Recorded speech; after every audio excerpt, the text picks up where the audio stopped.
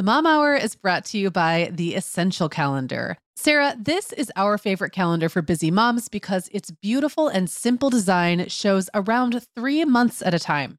Yeah, and with summer fast approaching, now is a great time to get the Essential Calendar and see what I've been raving about all these years.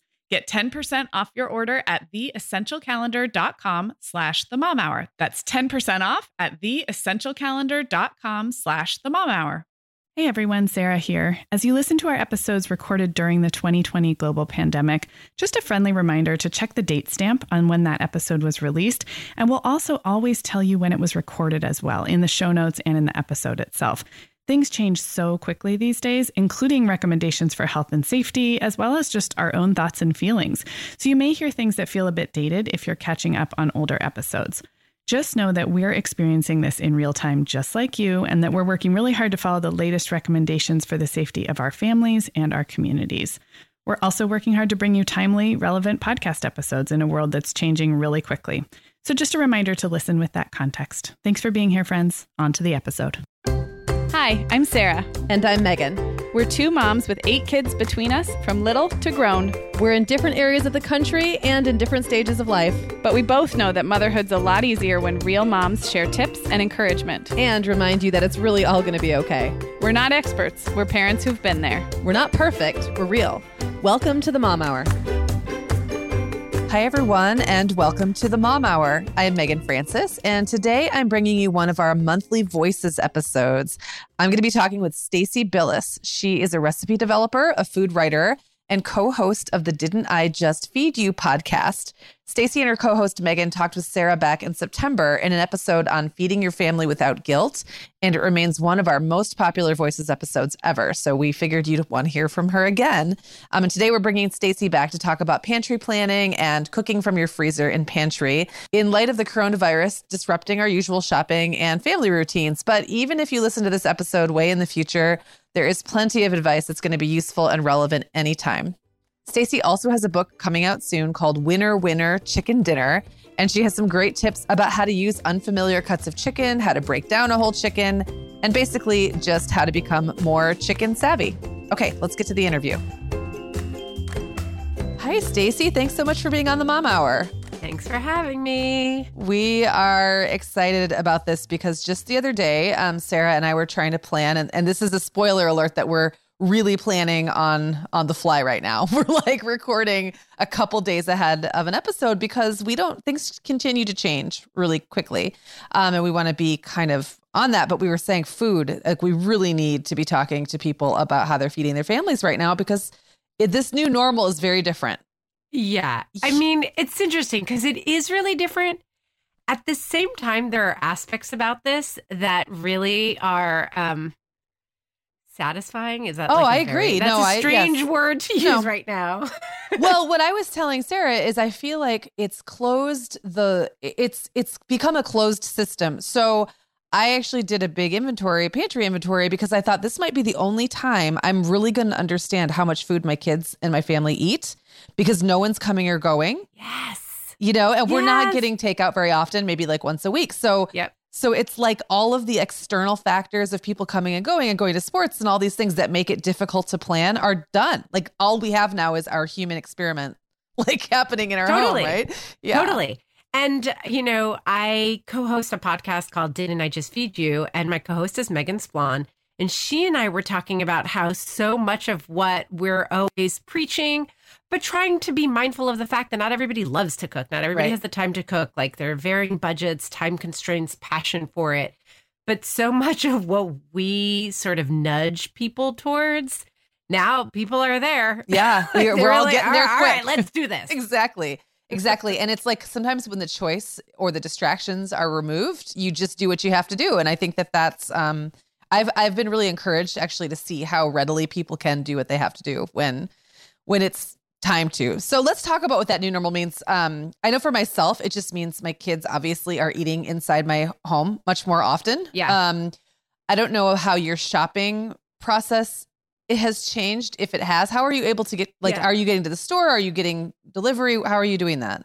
Well, so I live in New York City. Yes, things are really getting real there. Yeah. Yeah, things are getting very real. Things are getting very frankly very scary. And so at first, leading up to it, I always keep a pretty solid pantry, but I started to like stock up a little bit here and there because I really didn't want to be in the position of hoarding, which I just want to reiterate. I know people know this, they're hearing this, but truly, truly, there is no supply chain issue. Like there's no need to hoard.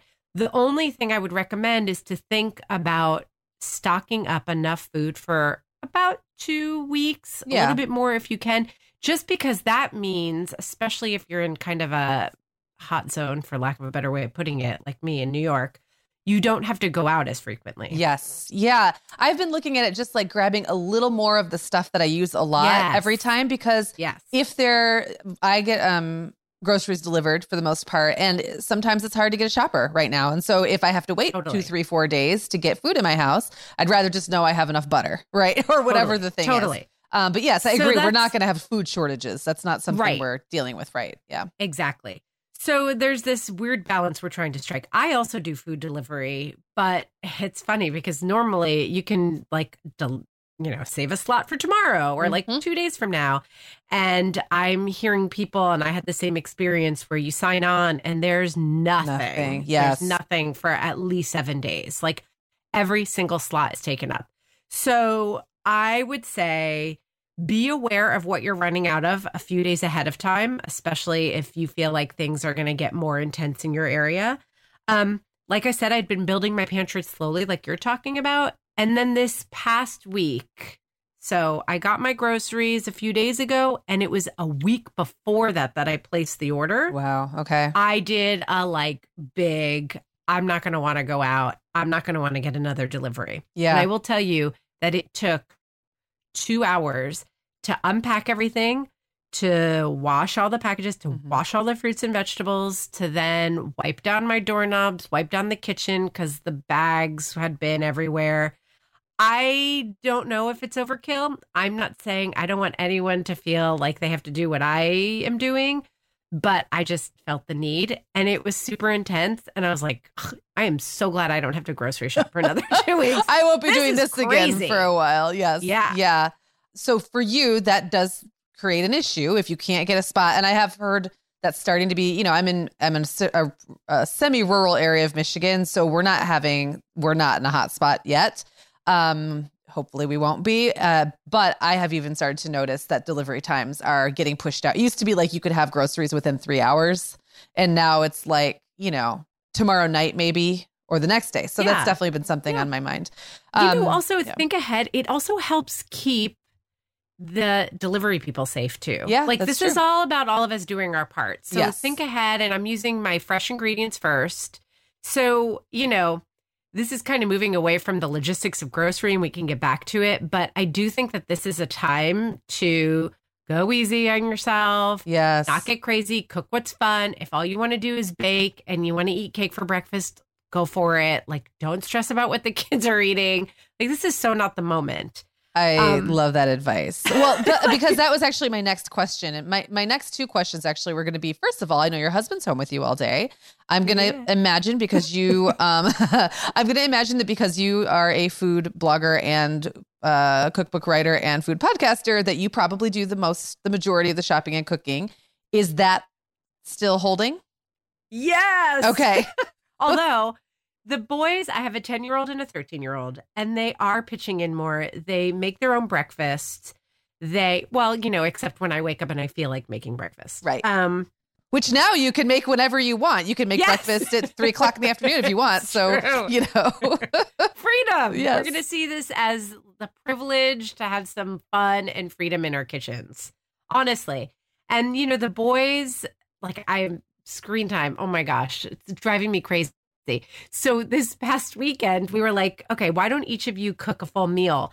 And they both were like, we might as well fill our time. And they each planned like a 4-course meal. Oh, I love it. Of course, I had to help them with, but that's okay. Yeah. Like, they were in the kitchen. They didn't ask for screens. We put on music. They were just like cooking all these things. And I got to teach them some basic kitchen and life skills. It's been really great. But, I am doing a majority of the cooking. Yeah. I have to be honest. I really wouldn't want it any other way. Yeah. Well, you got your systems, right? And yeah. I And, do. Yeah. And you enjoy my it. kitchen's my office. Right. Exactly. Yes. I really enjoy the time that I spend in the kitchen, listening to my podcast or my music and just kind of chilling out. It's like my happy place. So I totally get why you wouldn't want to necessarily hand that domain over. Are you still are you sticking to the same food routines that you used to? Do you still sit down at the table together about the same amount, more or less? Are you having any fend for yourself meals? I've had a couple of those. Okay. Okay, here's what I think. I think that I always say this before giving any advice because I feel like there's a lot of judgment around how we feed our kids and how we feed ourselves. Great. From the time that we start breastfeeding or formula feeding, someone has an opinion about those all the way to, whether we're letting our tweens and teens eat junk food and fast food. Like, who cares? You have to do what's right for you. So I only offer what I'm doing as kind of a, as an example of something that you can do. It's just a snapshot of your life. That's how I see it. Yep. Exactly. So for us, I am finding that eating healthy, especially in the beginning of the day, is really important to my mood and my energy. Because, oh my gosh, being home all day is draining my energy like crazy. I'm done at 8:30. I'm ready for sleep. And what have I done? Like a 10-minute workout and cooking and it's just very exhausting. Well, it feels to me almost like camping. You know how when you go, I don't know if you ever camp, but you spend the entire time just working to stay alive kind of. And then you get to the end of the day and you're like, what did I do today besides just walk to the bathroom and back and maintain my space and cook? That's it. But isn't it a flashback to them when they were young too? Toddlers. Oh my gosh. You're like, what happened today? There's simplicity in it, which is nice, but it's also a little weird because we're used to running around and doing all kinds of things. So anyway, sorry, you were about to say what you've been doing. Yeah. So for us, starting the day healthfully is pretty important. With smoothie or eggs, I'm boiling hard-boiled eggs ahead of time. Avocado toast. My 13-year-old loves that every single morning. And for the most part, we are also doing an outside activity when it's nice. So we have a dog. We take him to off leash. We stay 6 feet apart from everybody. And so it's quick breakfast, either prep it or put everything on the counter and you make it before off leash or after off leash. Okay. And then we kind of launch into our days. And lunch is the same thing. Some days I'm cooking. Mostly those are the days when I want to use up leftovers because I'm really, really highly focused on reducing food waste right now because I can, because it's good, because it's helpful too. So if I have something that requires a little bit of cooking, that day or the next day, I'll say okay, I'll take care of lunch for everybody, lunch at 1:30. Otherwise, I'm putting out a station. So again, my boys are only 10 and 13. So they can make quesadillas, they can make sandwiches, and I'll put out peanut butter jelly bread. And then I will cut up carrots or peppers or something because if I don't prep the fruit and the vegetables and just have it out on the counter, they won't go for it. Okay. But if I prep it, it's there and it's easy and they eat it. I mean, honestly, me too. Yeah. Yeah. It's a way of forcing myself to have a little something. And then we have a set dinner time, which is mostly about making sure that my husband, and depending on how my day is structured, if I'm working into the evening, that we stop and we take mandatory family time. Because I could see this time, I'm also a self-employed person. It sounds like your husband runs a business. You're a self-employed person. Yeah. It's easy for your workday to just be this nebulous thing that never starts or ends. It just is. Totally. You're just a cloud. And on. Yes. Yeah. So we definitely have, some set times and I am cooking a lot, but also I really do hope that these next few weeks, my boys start to pick up more and more confidence in the kitchen. I love that. There's no reason at their age why they shouldn't be able to, I don't know. Scramble an egg. Yeah, totally. Yes. So they do scrambled eggs and they do grilled cheese, but they'll still default to the microwave and they call them cheese melts. And I think it's really nasty. That's so gross. I'm just put a little butter in this little pan. It's going to taste so much better. You're going to be really happy you did it. Yes. Cheese melts. Oh my gosh. No. Oh, my 10-year-old he calls them Tostitos, like specifically, because sometimes I buy like the all natural tortilla chips. And they're like, no, we want Tostitos. And they just mean like the saltier, Yes. like no flaxseed in my business tortilla chip. And my 10-year-old took a huge plate of Tostitos and took a sliced pepper jack cheese, tore it into strips, like threw it over them and microwaved the whole thing. And he was like, nachos. Oh my goodness. So I was like, note to self, teach the 10-year-old how to make real nachos. Yes, exactly. That is an essential life skill, right? Yes.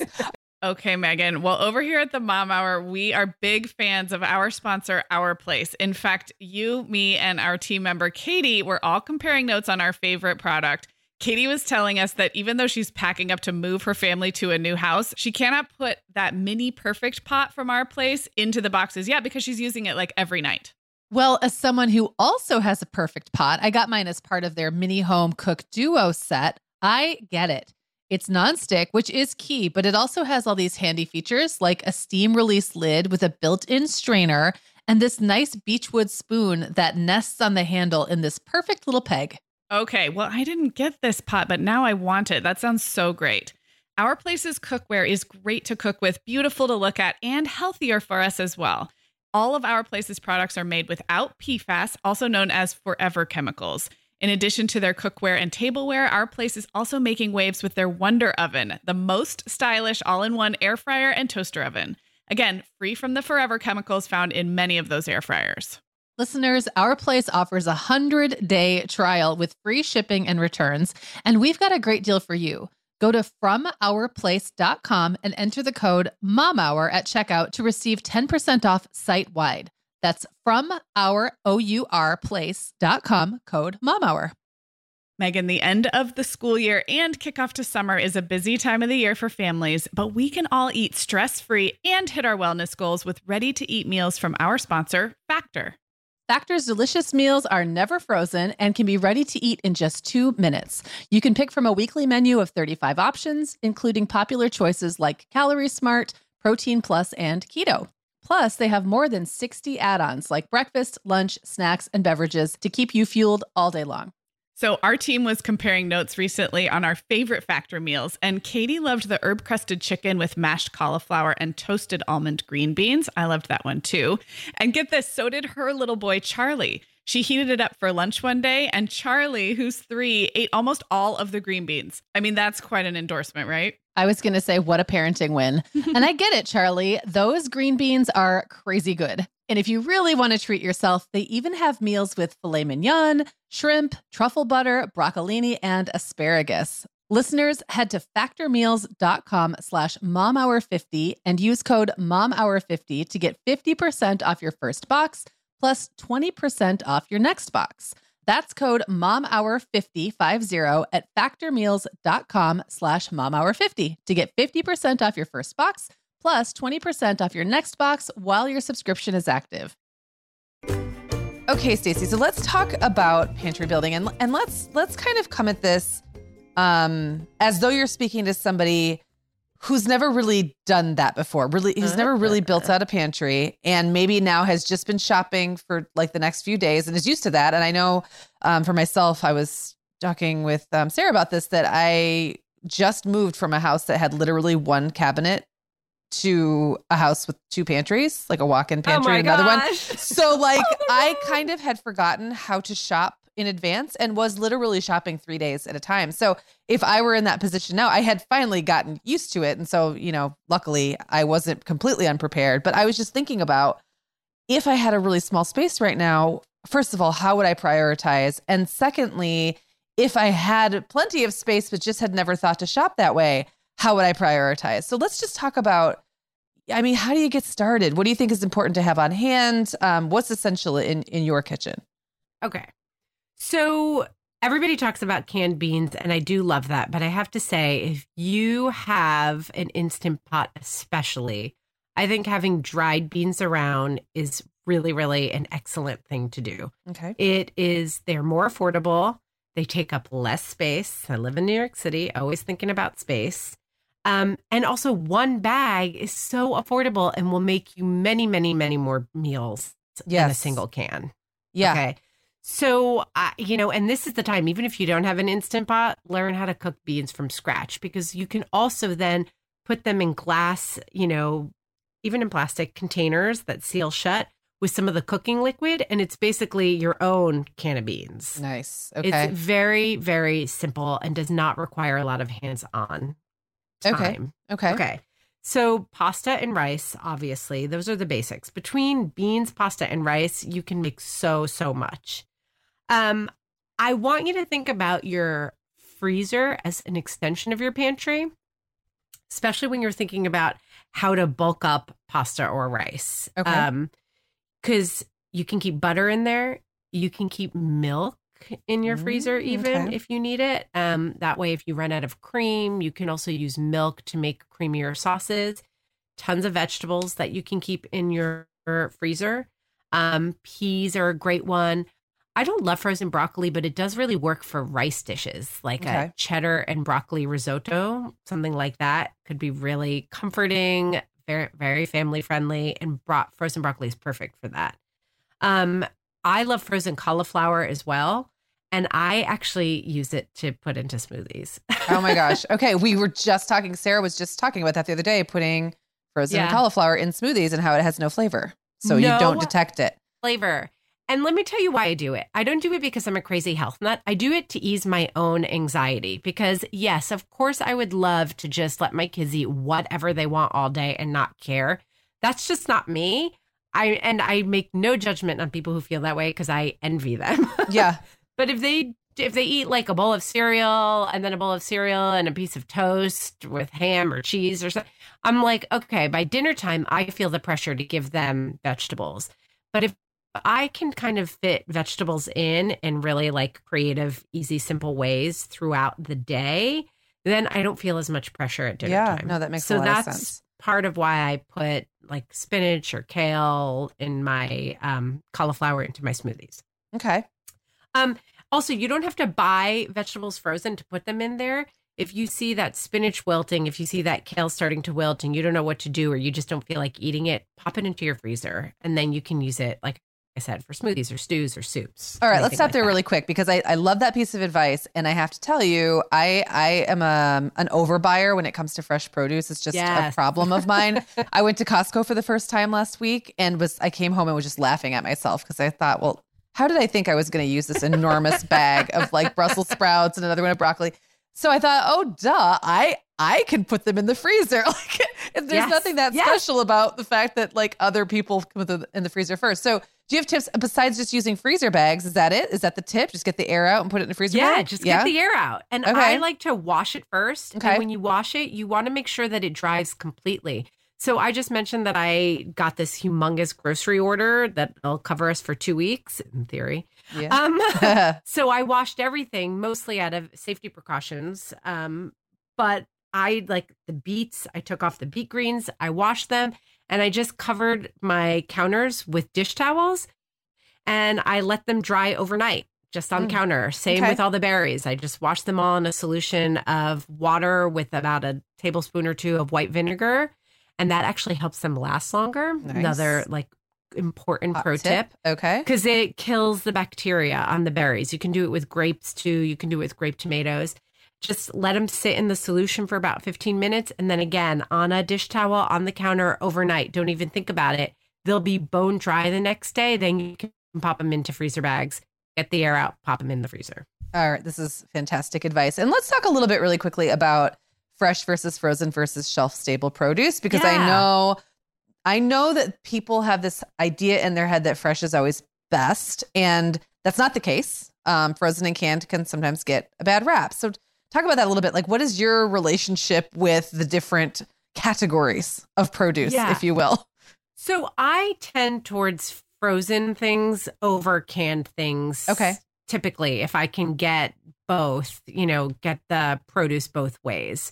I just don't love canned vegetables personally, the taste of them. Flashbacks to childhood for me. So yeah. Yeah, totally. Like it just doesn't appeal to me. So I honestly can't speak to it except to say that if that is what's available, if that's what your family likes, if that's what your kids like, it counts. Yes, it counts. There is no guilt. Just use it.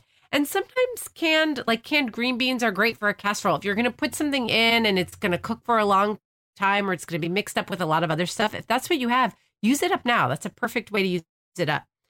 Frozen vegetables are excellent because the thing is that they are frozen at peak freshness. Right. It gets picked, it gets cleaned, it gets processed and frozen, and it's frozen in time.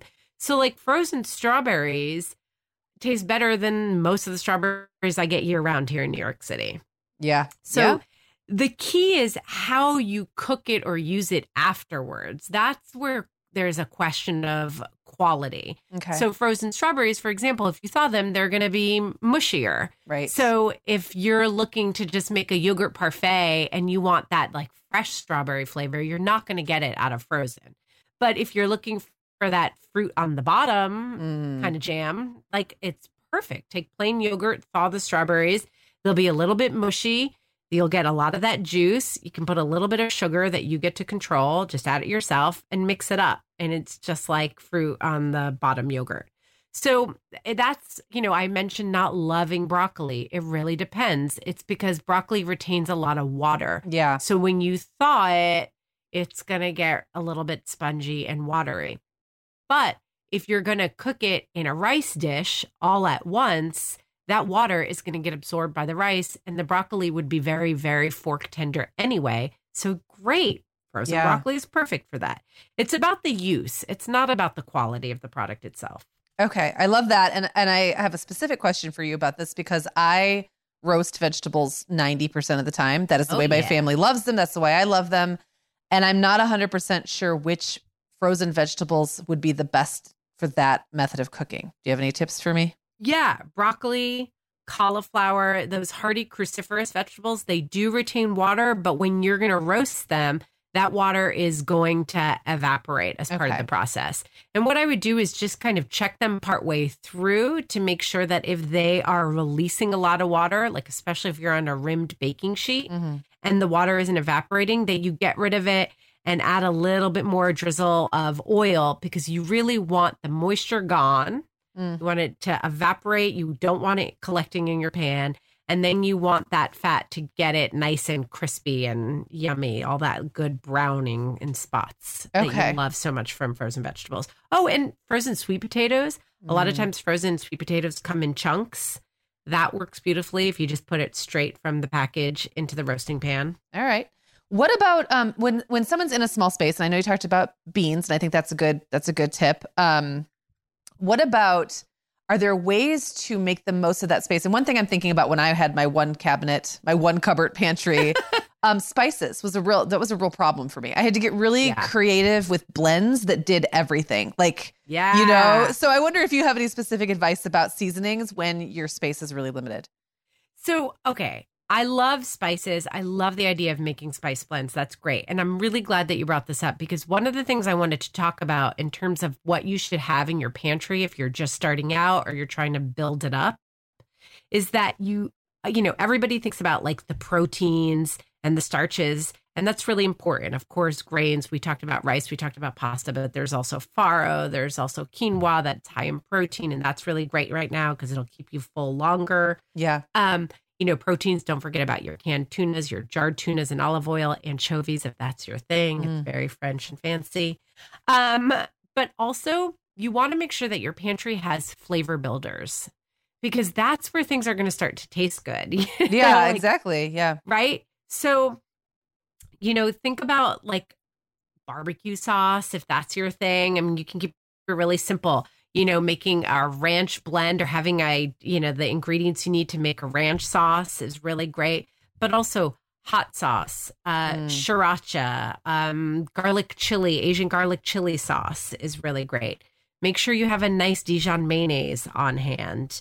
Vinegars are really, really important. Canned tomatoes are really great. In terms of making sure that you have room, because I know I'm just adding to your list, I'm not condensing your list. I get it. Some of that stuff is going to stay in your fridge. And just being smart about how you pack your pantry and seeing your fridge and your freezer and your cabinet space, whatever it is, as all one. So if you don't have a lot of room for canned stuff, you want to be looking at what you can pack into your refrigerator or your freezer. And also, I think being organized about how you pack your stuff is really, really important.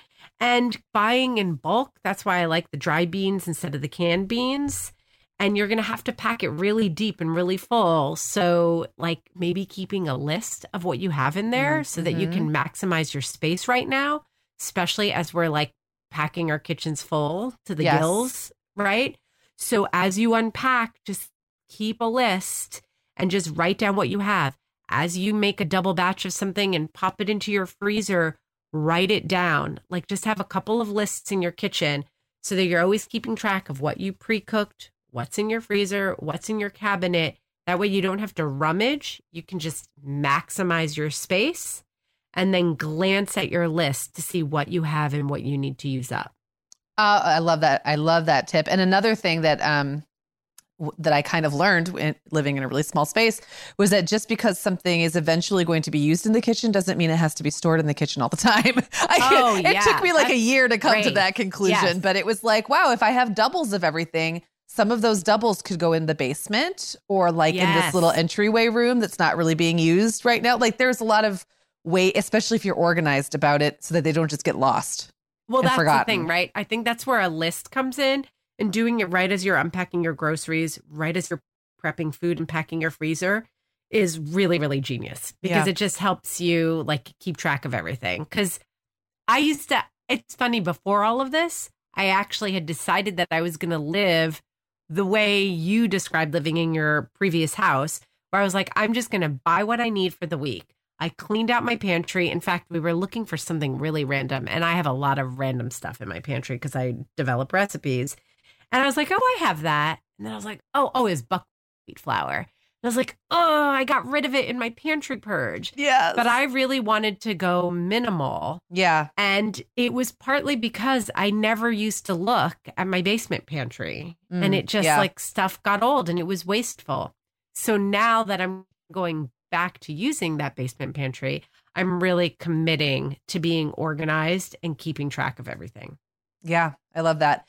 Another thing I'm thinking about is condensed versions of things. The one that comes to mind are like bouillon packets and cubes. Are there other condensed versions of things that you can think of where it's so good. And also like thinking about what can do double duty. You know what I mean? So like tomato paste, you can thin out and make that tomato sauce. Yes. So, and tomato paste comes in smaller jars. There's no reason to buy tomato sauce in the cans and then a jar of marinara sauce because we have the time. You can turn it into one. It's super easy, Yeah. Like, so you don't have to have things for every eventuality. I think that that's really great. Bouillon, milk is another one. Like evaporated milk can become regular milk. You just add water. Powdered milk, it's really good for baking too. I know it sounds weird, but these are good things to have on hand in case. Yeah. But if you like fresh milk, then you can don't have evaporated in your pantry for that one random baking project, because all you have to do is boil regular milk down and reduce it by half to get evaporated milk. Yeah. So, you don't have to do double duty. Yeah, that's great. That's great advice. When you're using things up right now, so say you've got, again, you said you're not hoarding, but you've got a little bit of a stockpile. You've got a little bit ahead. Do you find yourself safe? I've found myself in this weird position where now I have plenty of I've got enough spaghetti and sauce to get me through an apocalypse situation. But now I find myself avoiding making spaghetti, which is dumb because I totally would make spaghetti once every couple weeks, maybe in a normal. But now I'm like, I gotta save that spaghetti. So I'm wondering about your mentality when it comes to the things you have in your house. What are you making first? Have you changed your meal planning as a result of this? Or are you just kind of like, no, I just have extra of the stuff I'd make all the time anyway? I did what you did with spaghetti. I did with dry beans. I was like, but I might want kidney beans. Right. And I might want chickpeas another day. Right. So I really need to start using up yes. dry beans. Yes. I got you. Yeah. But I have to say, again, I don't know if it's like a New York City thing, because I really was like, I have so many options, grocery options. Right. I really didn't like hoard too much. And before I got this massive delivery of groceries, like we were down to the wire. There wasn't that much left. Like I really like used everything. So, but for me, I am using fresh first. Like that's the one big rule. And then like by the end of the week, which honestly happens normally too. Right. Like that, the rules haven't really changed. It's just that the circumstances are different. Yeah. And I'm using my freezer more, and I'm being a little bit more mindful, but also I'm also being a little bit forgiving too. And like, I run a tight ship normally because we're all so busy. There's sports, there's activities, there's that I'm like, if I put chicken Parmesan on the meal plan for Monday night, I don't give a what anybody feels like eating. We're eating chicken parm. Like that's what I planned. Like every once in a while I'll adjust if something comes up for me for work that requires, but I've made my meal plan with the schedule already in mind and we stick to it. Yeah. So I'm actually loosening the reins a little bit right now and saying like, well, if we don't feel like eating that or that doesn't sound good, like let's move it around. Yeah. As long as I get to that fresh stuff first. And like use up the stuff because I'm being really crazy about about making sure we don't have food waste. Yeah, I love that. Well, today when I went to make a braised pork, I realized that I got rid of my chipped Dutch oven when I moved and forgot to buy a new one. So I had a very sad moment there, and it made me think to ask you. I think a lot of us are kind of doing some online shopping right now. If you had like a gadget or tool or kind of a pan or something, I mean, you can name a few things that you think are just can't live without essentials in the kitchen. Yes. What would they be? Well, I have to tell you the one thing I don't have first. Is it a Dutch oven? Moment. The thing that's in my Amazon cart, and I'm like, ugh, because it's big, and I'm like, I don't really know that I feel like dealing with this. I don't care about things being out on my counter right now because it's, again, loosening the reins, but I like a nice, tidy kitchen without too much stuff out. I'm like, should I get the air fryer? Should I not get the air fryer? Oh, the air fryer. The air fryer. Everyone loves their air fryer, but everybody. But the air fryer also has felt to me like one of those novelty things that I would use a bunch, for like a first couple weeks and then be like, maybe not, though. Maybe not. I don't know. So I don't have one. And that's what I'm sort of grappling with that one. So if your listeners want to hit me up and tell me their opinions, I actually want to know, like, have you been using your air fryer for a long time? Yeah. I need to hear from people. Okay. So, what I think you need is really simple. I resisted the Instant Pot for so long. I was like, the same feelings I had about the air fryer I had about the Instant Pot, but it is saving me right now. It makes boiling a big batch of eggs easy. It makes, the beans that I talked about needing to cook really easy. It really makes some basics easy. And there have been a couple of nights where I've been like, I am so tired of cooking. And, an Instant Pot pasta and meat sauce, like, is it the most like perfectly cooked pasta? No, but it's good. And it took no time to make. I literally dump it all in and we go. And I'm not like generally a big dump and cook kind of person. Right. Okay. But it's saving me on nights when I'm just too spent to think about it. A big Dutch oven is a must. And I cook my pasta in it, like when I don't feel like getting out the huge pot. And I just got one of these bigger Dutch ovens. It must have been for the holidays. It's a shallow. I'm going to give it to you so you can include it in the show notes. I would I'll give you an exact that. link. But it's a Le Creuset, and it's sloped sides instead of the hard edges like a skillet has. Okay. And it slopes up, and it's almost kind of like a demi Dutch oven. It's wider and flatter, and the sides don't come up as much, and it's sloped all the way. So I've made stir fries in it. I've made like a soupy, like shrimp white bean stew in it, and it's saving me. It's saving me. I love that. Okay. Yeah.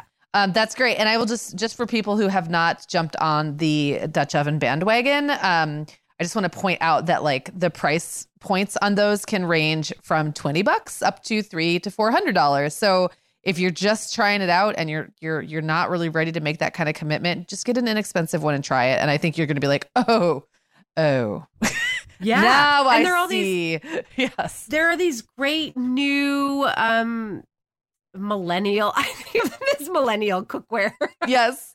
I guess it's not really millennial cookware, but just like, direct to consumer new brands like Yes. GreatJonesGoods.com is one, but I know there are a lot of them. That isn't a particular plug. I've never worked with them, but they do come in the most beautiful colors and they're way more affordable. And they're than really the pretty to classic leave brands. out. Like if you have limited space and you just want to leave it on your stovetop all the time. I've done that before. They're very pretty. Sarah, our sponsor, Hiya Health, makes a kids' daily multivitamin that parents can feel great about giving their kids because they have no added sugars or dyes. And our kids who have tried Hiya vitamins have loved them, which is important, right? Because what good is a bottle of vitamins that your kid won't take? Hiya was founded by two dads who didn't like the ingredients label on some of the popular children's vitamins they were seeing on store shelves, so they got to work developing a formula that would help fill the most common nutrient gaps in modern kids' diets. Hiya's Chewable Kids Vitamin is made with a blend of 12 organic fruits and vegetables and then supercharged with 15 essential vitamins and minerals. They're also vegan, dairy-free, allergy-free, gelatin-free, and nut-free. Hiya manufactures their vitamins right here in the USA with globally sourced ingredients, and then they ship their chewable vitamins directly to your door on a pediatrician recommended schedule.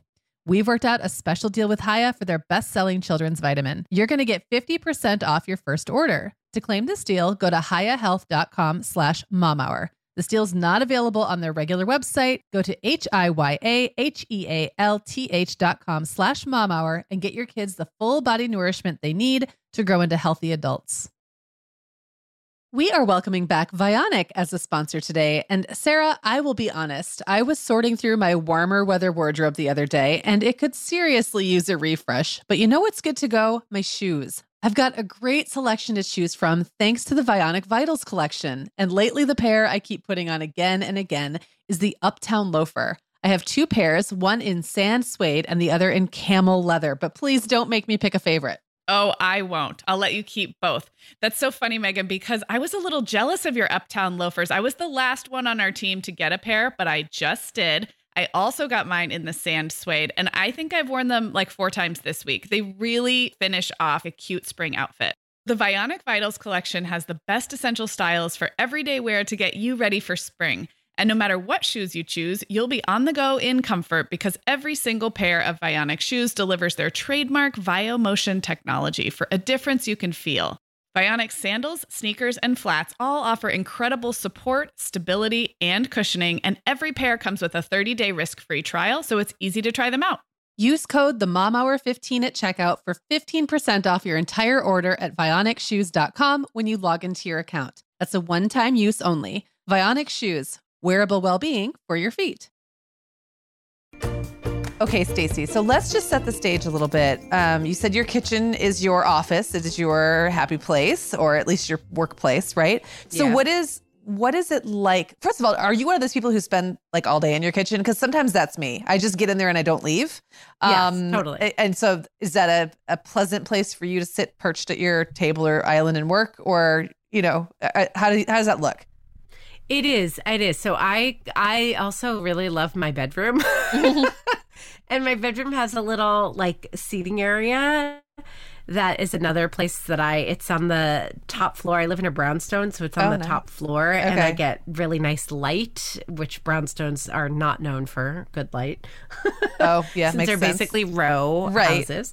But yes, I love being in my kitchen. The first week took an adjustment, like having the boys kind of moving in and out, like my husband popping in whenever he could to make his lunch. So I have to say that I have implemented some systems in the kitchen, Okay. and I've also like made some sacrifices. Like I normally like the counters to be like totally clean and not have a bunch of stuff on them. And I've made exceptions because I have to acknowledge that there are 4 of us going in and out, getting snacks, trying to feed ourselves.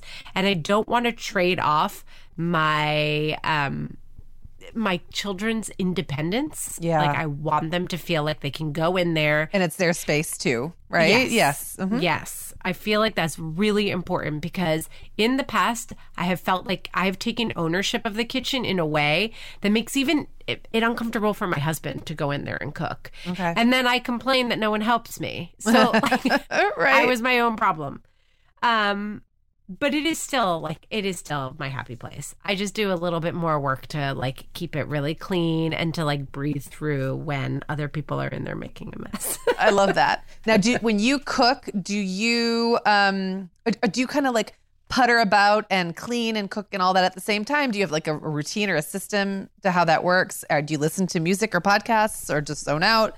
How does that look? Yeah. So it depends if I'm recipe developing, I would always put on like music or a podcast. Mm-hmm. And now my earbuds are like my new favorite thing ever because I also have the ones that cancel out noise. Nice. So if I'm in there and no one else is cooking with me or like I know the boys aren't going to be coming in for a snack or lunch, I put them in, I cancel the noise, and like I just put on my own music and I totally get absorbed in my own world.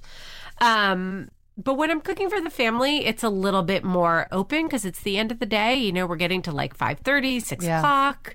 And I tend to put music on purpose to attract them. And I do this even when we're not quarantined because I feel like part of why parents struggle with cooking is it is such a chore. I mean, that's the reality. There's nothing I can say that's going to makes that change less. Yes. that.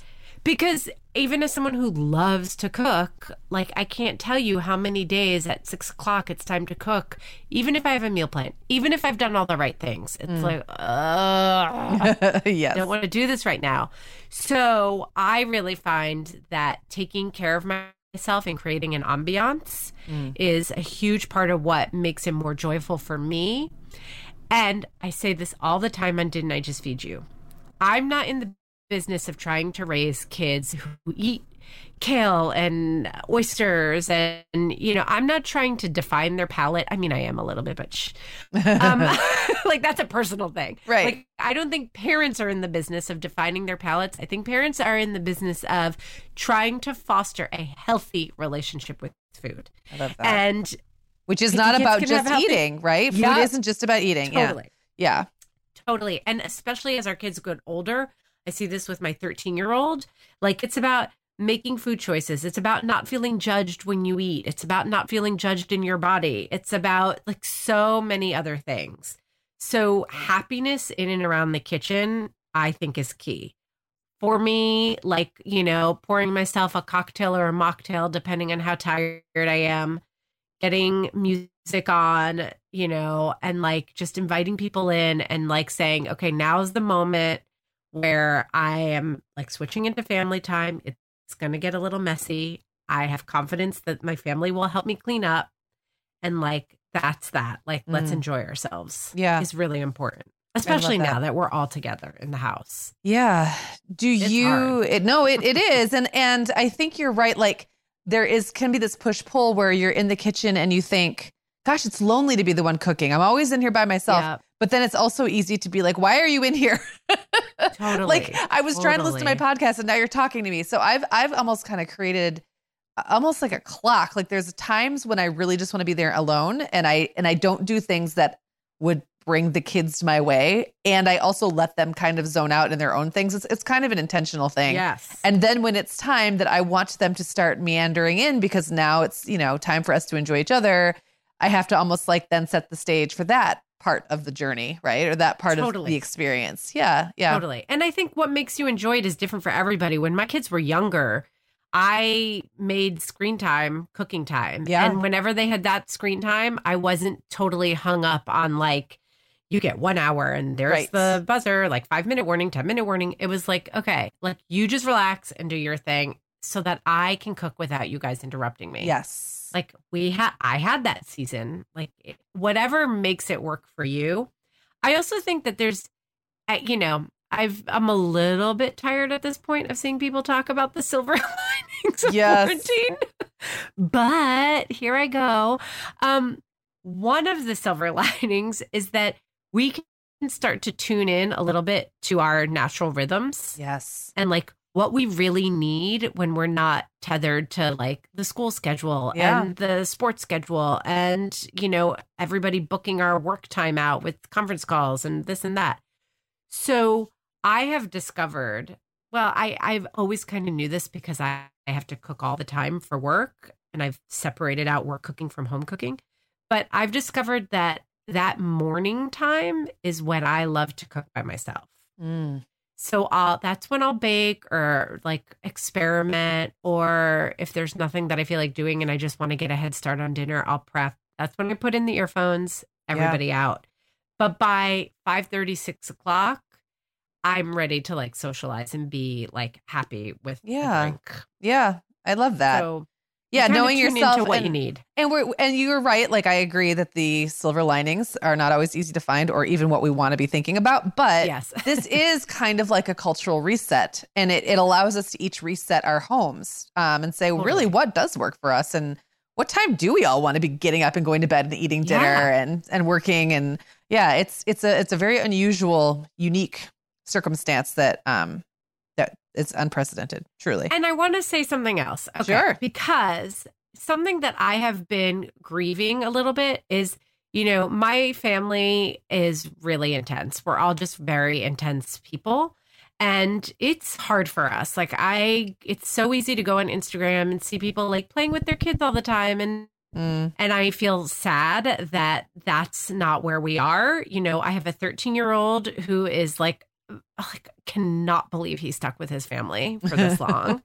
I have a husband who runs his own independent business and has really been in like crisis mode, like doing everything he can to take care of not just us, his family, but all the people who work for him.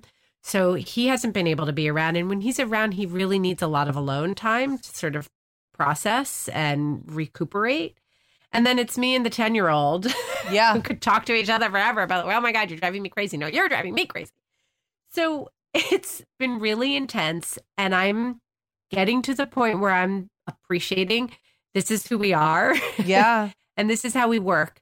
So when it comes to family dinner, there has been for years so much emphasis on how important it is to gather around the table, like eat family together. I even talked about how we're trying to eat lunch at 1:30. We're trying to eat dinner together. If that doesn't work for your family, know that you are having plenty of family time right now. Yes. Oh my gosh. If you want to take your chicken wings and go to your room and lock the door.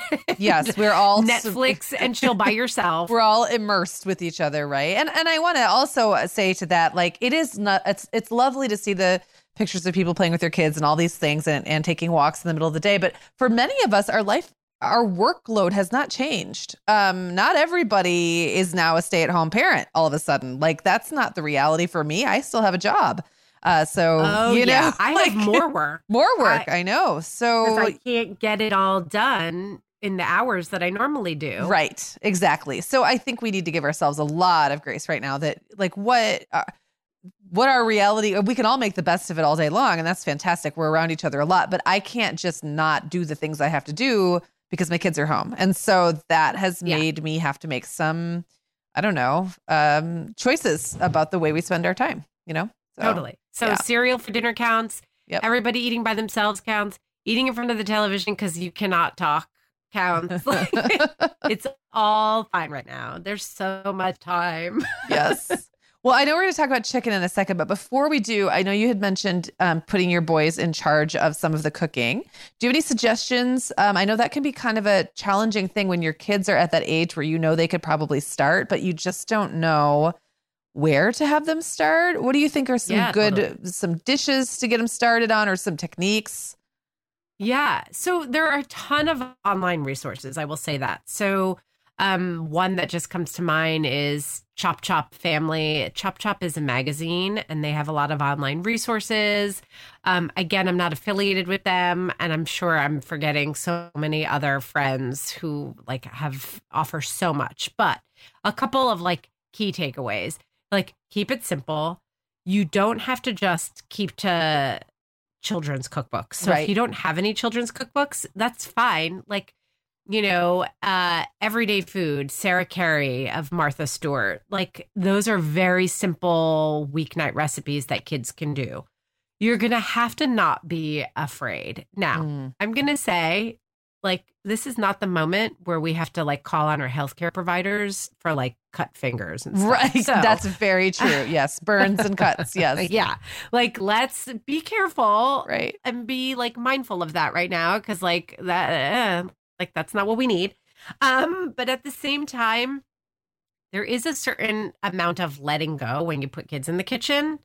Otherwise, it's not a relief for you. Right. So like if you're feeling too anxious right now, if this isn't the moment, then don't have the kids cook. Right. Like maybe it's just easier for you to do it. But if you need a break and you're willing to hand over a chef's knife, it's okay. Like a 10-year-old can handle a chef's knife.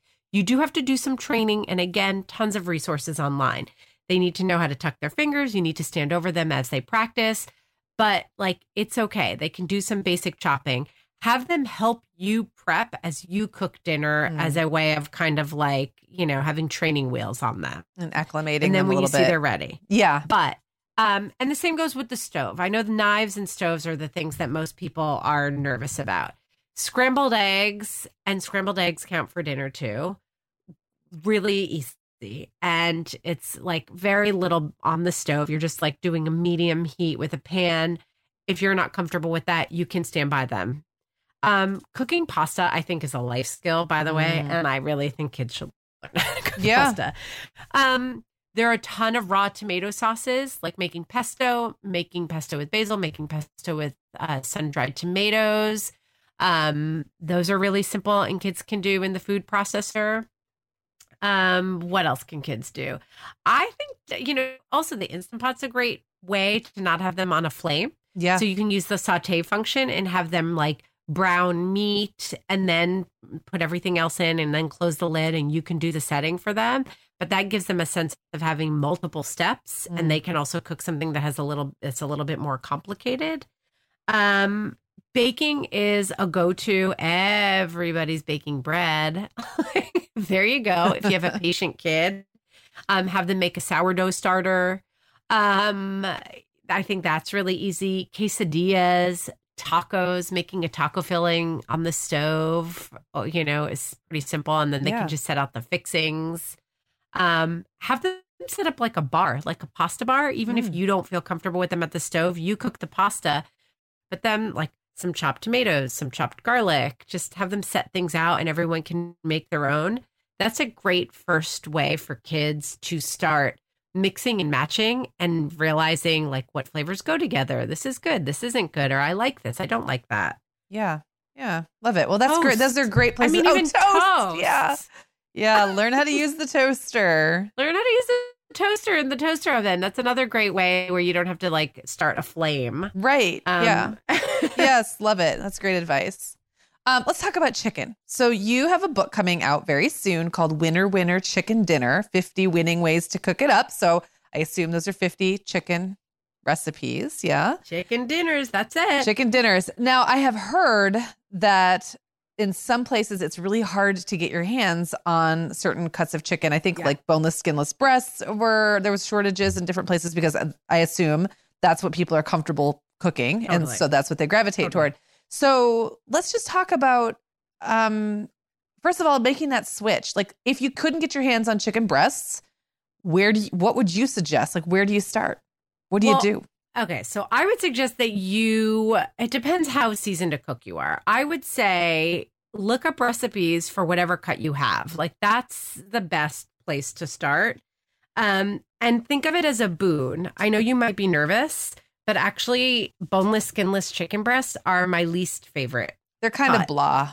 Yeah, in terms of flavor. Like, I buy them frequently because, they're easy and they cook quickly. But this is a good thing, people. We're gonna cook with some bone-in, skin-on chicken. You're gonna get a lot more flavor out of it. Also, and I hope I can do this. I hope my kids leave me alone enough to do this. I want to put up an IGTV. I like to promise things in public because then I hold myself accountable on how to break down a chicken, a whole bird. Please. Yes, because I think that it's really an important skill, and for two reasons. One is that you can spatchcock chicken, which means just taking out the backbone, and you can do that with kitchen shears or with a kitchen knife if you don't have kitchen shears. But it's really, really a simple process that I do have online somewhere. I'll send you the link so that you can post it in your show notes. But when you take out the backbone, you can take the whole chicken and you can flatten it, and you're going to get more even cooking and crispier skin. But you can flavor it any way you would a whole roasted chicken. So that's a nice, really easy method that I think people find a little, once you know how to spatchcock, you find it a little less intimidating than roasting a whole chicken, partly because the method itself makes it easier to cook the chicken meat evenly between light and dark meat. So I love to roast whole chickens. I do that all the time. I have not been able to figure out how to take the chicken apart once it's cooked, which means I waste a lot of the meat. So totally. I need this. Yes. Yes. And also being able to break down a chicken, like if you're going to learn a chicken skill, like if you guys eat chicken as frequently as most people eat chicken, it's a lot. Chicken is the number one protein. It's part of why I wrote the book, honestly. Yeah. Okay. Because, I like to think of myself as being in the business of offering kitchen solutions. And when I learned how much chicken people were buying, it's the number one most selling protein. I was like, oh, but people also complain about chicken all the time. And that's because they need the right recipes. They need to know how to do it. Yeah. So knowing how to break down a chicken is really, really useful too, especially if you have picky kids, because like if they only like the leg and you like the breast, you can kind of modify. Just keep in mind that if you're going to try to take a whole chicken and make enough chicken breasts, butcher them so that you have enough boneless, skinless chicken breasts, which is much easier to do than it sounds like, you will need more than one whole bird. Okay. So that's the thing to keep in mind, because if you're only using the chicken breasts for dinner, you'll need 2 birds to get 4 single chicken breasts. Okay. And then you can use the other cuts to make other meals down the line. But yeah, I would say like start looking up new recipes. I mean, I think that's the thing to do here. Yeah. But also if you're brave and you want to learn how to butcher a chicken, you can get whatever you want. Yeah. Out of whatever you find. Well, and if you're not brave enough to start quite there yet, chicken thighs are usually inexpensive, much less expensive than boneless, skinless breast. And I think it's pretty easy to sub them in for what you might be used to doing with chicken breast. Definitely. So, yeah.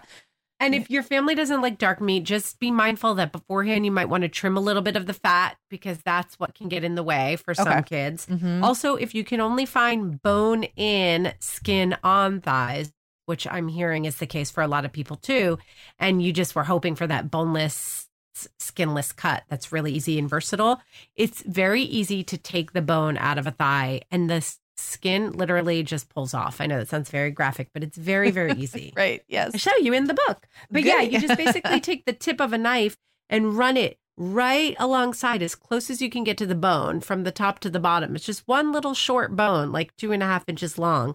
Run the knife kind of beveled so that you're alongside it, but a little bit underneath it with the tip of the knife on one side, then on the other side, and then kind of shimmy and pull and use your knife to let it loose. Awesome. And there you go. Then you have a boneless thigh. So the book is out later in April, but it is available for pre-order now? It is available for pre-order wherever you get books, Amazon, Barnes & Noble, IndieBound. I would normally encourage you to go to your local bookstore. But right now, maybe just stay home and get it online. Maybe your local bookstores. I know ours, they're not doing, I don't think they're doing deliveries right now, but I bet that they would call an order in for you. So I bet they would. Yeah. Yeah. So that's a good idea as well. And we'll put the link in our show notes so that when you're, watching or when you're learning how to spatchcock a chicken and buying your Dutch oven, you can also go ahead and pre-order this book and get it in your cart. Love that. Yeah. One other tip on the chicken fat. You can always cook whatever, just poach it or cook it in a sauce and shred the meat off. Like you can pull off the skin.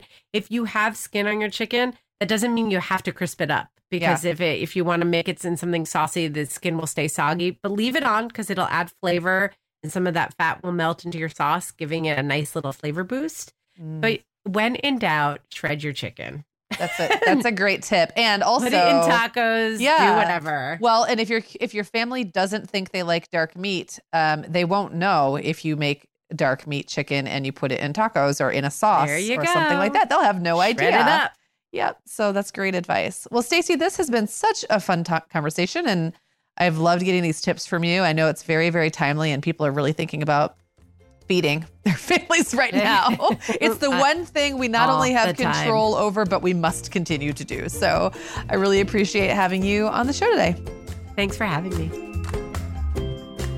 Okay, thanks everyone for listening. Don't forget to check out the Didn't I Just Feed You podcast and Stacey's new book, Winner, Winner, Chicken Dinner. We'll have a link to that and some of the techniques and products we discussed in the show notes for today's episode. Also, just a reminder that we have a fantastically supportive Facebook community that is a great place to bounce pantry ideas, meal planning ideas, and basically anything parenting or family related off of other Mom Hour listeners. We'll drop a link to the Facebook group in the show notes as well. Just make sure that you answer the questions that'll prompt you for when you request to join. That way we'll know you're a listener and we can go ahead and approve you. Okay, thanks everyone, and we'll talk to you soon. Guess what, Megan? Over 10,000 teens are already using our sponsor, Erica, to help them unplug. That is amazing. Erica, that's Erica with a K, is the social media health app for teens that gives them the tools to unplug whenever they need to for improved health, study focus, sleep, and daily balance.